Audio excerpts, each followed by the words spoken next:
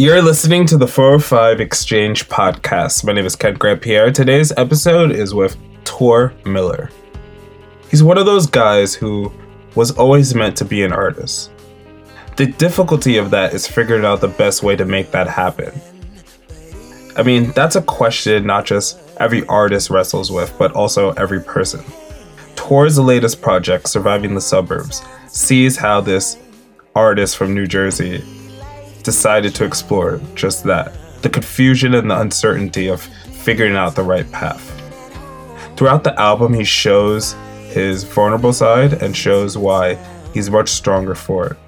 And on this episode, we talk about how that came to be, how this album came to be, and why this time around he had to approach music from a very different point of view. His own direct point of view. This is the 405 Exchange with Tor Miller. Enjoy.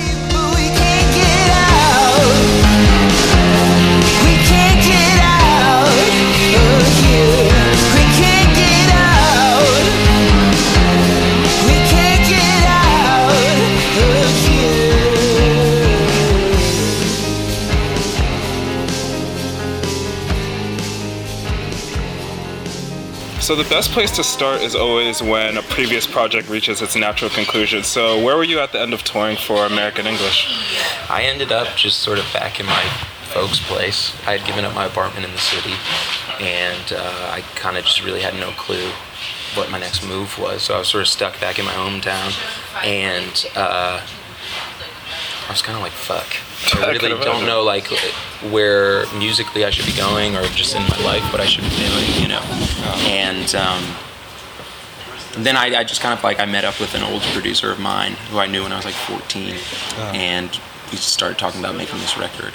And that's something I've been really looking forward to, talking to you about this record, because weirdly enough, I feel like so much of what you were talking about on the album, the themes and what you were going through, they're things that are so relatable, but you rarely actually hear people talk about them with such honesty, which is the way you did on the record. Yeah. Did you find yourself surprised that you were writing about things that you were going through in like real time? Well, I figured like I had set out a goal for myself, which was I wanted to write lyrics that I felt embarrassed to walk on stage to. That was sort of a goal I was setting for myself, and because they were so real and so personal, I just felt like that was on cue, you know, with what I wanted and what I had set out for myself. So, yeah, it's tough, you know, it's tough to go up there and talk about, you know, how you feel like you're not falling short of your potential or whatever the case might be. Yeah. And what's really interesting to it is that with American English, you were being personal on that album, but it also, when I think back to it, it does feel like you're also, like there was like a bravado, there was like this confidence. It's almost like playing it up in some way. And I feel like with Surviving the Suburbs, there's a bit of like a somber sense of revealing yourself. Like, yeah. Were you conscious of that when you were writing the songs? Definitely. I felt like, especially in the arrangements too, I wanted to kind of strip things back a bit and not have it be so grandiose, you know. And I felt as if there was maybe some posturing on my part with American English and it being very ambitious in a lot of ways, and sort of beyond who I was at the time, you know, and I just wanted to do something that felt as honest as possible. Yeah, but I should say as well for people so they don't get it the wrong way, with American English, there's nothing that felt inauthentic about it, because what's weird about getting in the music industry, especially as a new act, it's like you're giving all these tools and you feel like you have to just like embellish yourself as much as you can. Yeah, it's a head fuck, isn't it? It is, yeah, the whole thing is. The whole thing is at every turn. Yeah, well, I mean, hats off to you, because the thing with Surviving the Suburbs to me is just like, you really outdid yourself, man. Oh, thanks. Like, it's a beautiful record. I appreciate that. And like, it's great to go just into the title track, because, I mean, talk about a track that's so poignant, and, you know, I felt what was so crucial about it is that even though you're talking about very specific things, I mean, I know so many friends who are in situations that you were describing, and I've been there as well. I love the fact that you're depicting all this imagery, yet people can insert themselves into it as well. Like, well, I think that's the best way, really. It's like if you just talk about your personal experience, you're never really quite alone in that. So as honest as you can be, the more real it is. So can you talk to me a bit about the experience of just writing that track? Because I imagine that's one of those tracks that, as a songwriter, you might find yourself feeling both really invigorated by the fact that you're writing something so honest, but also almost a bit hesitant. We're like, whoa, do I want people to know this much about me? Well, I don't know. I think that was the track that was the first one I had written for the project. And when I wrote those lines, especially in the pre-chorus with the Adderall and and the cyclical nature of the whole thing, I felt like, okay, well, this is what the album is going to be now. I'm going to write about how fucking bored I am and how lost I feel. Yeah, and how almost it's like, in a lot of ways, it feels like an imprisonment, just like a mental imprisonment. Like, I feel like that was very much brought about in the song. Well, yeah, definitely. And it's very much like you're stuck in the situation, but you're not quite confident enough to get yourself out of it.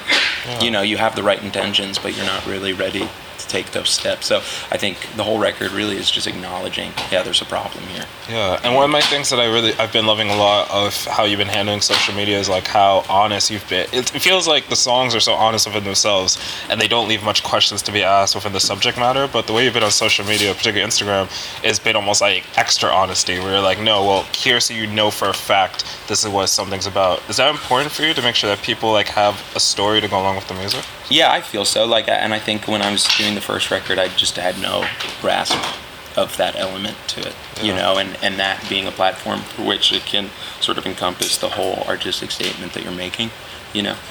Like before, it was just like stupid fucking selfies and random shit, and I wasn't really putting much thought into it. But I wanted to do something that was like, you know, I really mean the stuff I'm saying. You know, as a music fan, I think a big thing for me is whenever I listen to a record, especially for the first time, I tend to try to find myself thinking what track on here is probably a big creative turning point for the artist. And I feel for you, that was probably Friends with You. Mm-hmm. Would you say that's fair to say? Yeah, definitely. It definitely sounds a lot different than anything on American English, and I think pulled from that area that I'm like from, especially in Jersey. It was like during my years growing up, there was just so much sort of like pop punk and whatnot playing around. So I think like unconsciously that like sort of morphed into my music, and I just I was listening. Do you know what? Like it was like a track to track comparison. I was making even like down to like the Times was Born to Run, Bruce Springsteen as well. Really? So it's like a weird. Yeah, I was like, when does the chorus come in? Okay, after like 45 seconds or whatever. I was like trying to like be like, how did he do that? Not that like I don't want to say it all. It's, of course, that's the song, but or even as good. I just mean that was like the template I had, and then just using all local musicians, you know, who grew up in that scene, that just sort of infused itself in there. Yeah, and was that kind of experience, like writing with a point of reference in that way, was that musically speaking very different for you? Yeah, definitely. I honestly don't feel like necessarily, though, like obviously everything is inspired and pulled from something else. Like I don't think I so consciously went into and deliberately pursued those things, you know, and whatnot. And I feel like specifically what I did with that song is it was like 6 months or something, over a 6-month period that I wrote that song, you know, constantly editing and changing and trying new things, because I was rehearsing with a band, you know, that was like the pre-production. So we would just go in and I would change, and I'd be like, okay, I'll change this part and do that. I was never doing stuff like that. I was hardly ever editing on American English. Man, kind of like when it was written, that was it. Yeah, and tell me this as well, like I really love the music video, and what I love so much is that it feels very authentic, but also has this vivid quality where like you could see yourself within the day that you're having within it. Can you tell me how that video came about? Because I mean, it has such a beautiful cohesion to the project as a whole. Yeah, well, I was really conscious of wanting to do something that didn't feel like too music video-y, you know, and too conceptual. And I felt like I had been doing some stuff with my friend Erica Snyder, who's a great photographer, who was taking some video with me. She's also from Jersey, and she would just like kind of film me walking around and doing random things. And then there was just something, and I'd put some music over it, and there just was something that felt pure about it, you know, and so I became obsessed with that sort of no bullshit kind of thing, and I wanted it to feel like that the viewer was hanging out with me for a day and was a part of the crew, because I feel like, you know, also like in YouTube culture and everything, that's like such a thing where it's, you know, wanting to feel a part of someone's experience, or like be there with them. And I just thought that was something that we should follow. Yeah, but what I thought was cool for what you've achieved there is that even though there's very much like this culture of that, there is almost like, usually because of like how videos are edited, almost like kind of like the filtration they go through and how they look, there's still almost that separation, but your video very much doesn't have that. Is that something you felt you were conscious of? Yeah, definitely. I thought like also the point of view having it be like, and the hands coming out, being like, no, I'm this person, that's watching, that's me. I really love that. Thanks. Hearing your music with this band that you got has been incredible. It's been great to see how you fully have utilized having such a wide array of talent around you. I mean, you mentioned how a lot of them are local musicians.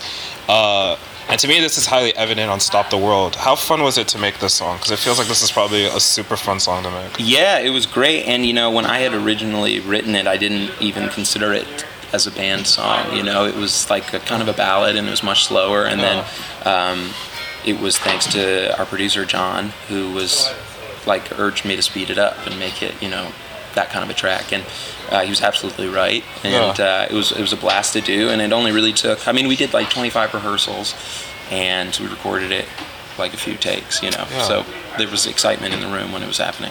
Going off that, it just hit me now that most of the times I've seen you live in the past, it's mostly been solo or with you or with one other person. Yeah. How's it been like to have this band, and now that you're going to be playing with them tonight and on this tour, how's that been like? Well, it's fun, and I think the one thing about touring as well is you have all these experiences. And when I was touring on my own for so many years, you have all these experiences, but no one to talk to them or share them with, or look back on them with. That's something you felt conscious of. Yeah, well, because I'd be something crazy would happen. I'd be in Oakland, I'd meet all these people, and then do something nuts, and it's well, they're not really my friends, It was fun, and it's cool, and it's a great thing, but I don't know, you just, as a human being, you long for camaraderie. Yeah. It's you want to make sure those experiences are shared. Yeah, of course. And I just I grew up playing in a bunch of bands, so it's just fun, Yeah. And does it make it, this is definitely this is one of those questions that definitely showcase how I'm not a musician, but as a musician on stage when you're performing, what's the difference in feeling when it's from you being by yourself to a band? I imagine obviously it sounds fuller, but does it feel particularly fuller when you're on stage? Well, the energy obviously is so much higher, so you feed off that, really. Yeah. But it's and it's so dependent on the venue too, because you can have those moments when you play solo where it's just sort of an incredible feeling, and you get that same high and excitement. Yeah. But it's the crowd and the venue. Yeah. We're sat here now at Mercury Lounge. I doubt this will be your first time performing here, right? No, I have a bunch. Yeah. Yeah. So some happy memories here? Definitely. Yeah. Definitely. I have nothing bad to say about this place. That's really dope. Yeah. What's been one of your favorite places to perform in general in New York? Because New York's been and just because by nature of how the proximity of it to New Jersey, it's been pretty much where you've had so much of your career. Yeah. In New York, that's a tough one. There's so many. There was a great venue called Southpaw back in the day that was good. Oh, yeah. That I really enjoyed. And Mercury Lounge is up there for sure. I had some great nights at Pianos back in the day. Oh, man, Pianos is dope. Mm-hmm. They've made it sound much better, surprisingly. Oh, yeah. Yeah. But back then, that was where I had some of my... Oh, Knitting Factory. I used to on the Manhattan one or the Brooklyn one? Brooklyn, yeah. I used to, when I was a teenager, go on Craigslist and see if they had last-minute opening spots, if a band got stuck in traffic or couldn't make it or something happened, and that's how we got in. Oh, that's hilarious. And then just one of the promoters liked us, so then that we would play there quite a bit, and that was so that has a special place. That's really dope. What's grown to being one of your favorite places in Jersey to perform? I'd say obviously Stone Pony, Wonder Bar are great because they're just institutions. Yeah. But we just played the Asbury Lanes. I'm surprised I've never been there. What's no, it's it's very new. Yeah. And it's awesome. Yeah. It was a great experience. Did you ever get to perform at Maxwell's when I was around back in the day? Oh, is that the one in Hoboken? Yeah. Yeah, I did. Yeah, no shit. Once, but only for 4 people. Man, the ceiling was oh fuck. Yeah. It's definitely that type of vibe though. Yeah. And they were all my friends. Yeah. That's fucking dope. I know this borders on being quite a nerdy thing to talk about, but me personally, because I'm such a visual person, I really love the art direction of the album, particularly the imagery that's been made that you've been sharing, and I'd love to hear about how that came together, the photography and the packaging, because I think there's an interesting story to be had there. Yeah, well, so Erica Snyder, who's one of my closest friends, is the photographer I work most close, that I work very closely with, and she and I just felt she a lot of what she does is landscapes of Jersey and diners and gas stations and whatever and the desolation of it, and so it just felt like a perfect match, really. And just dumping me in that backdrop.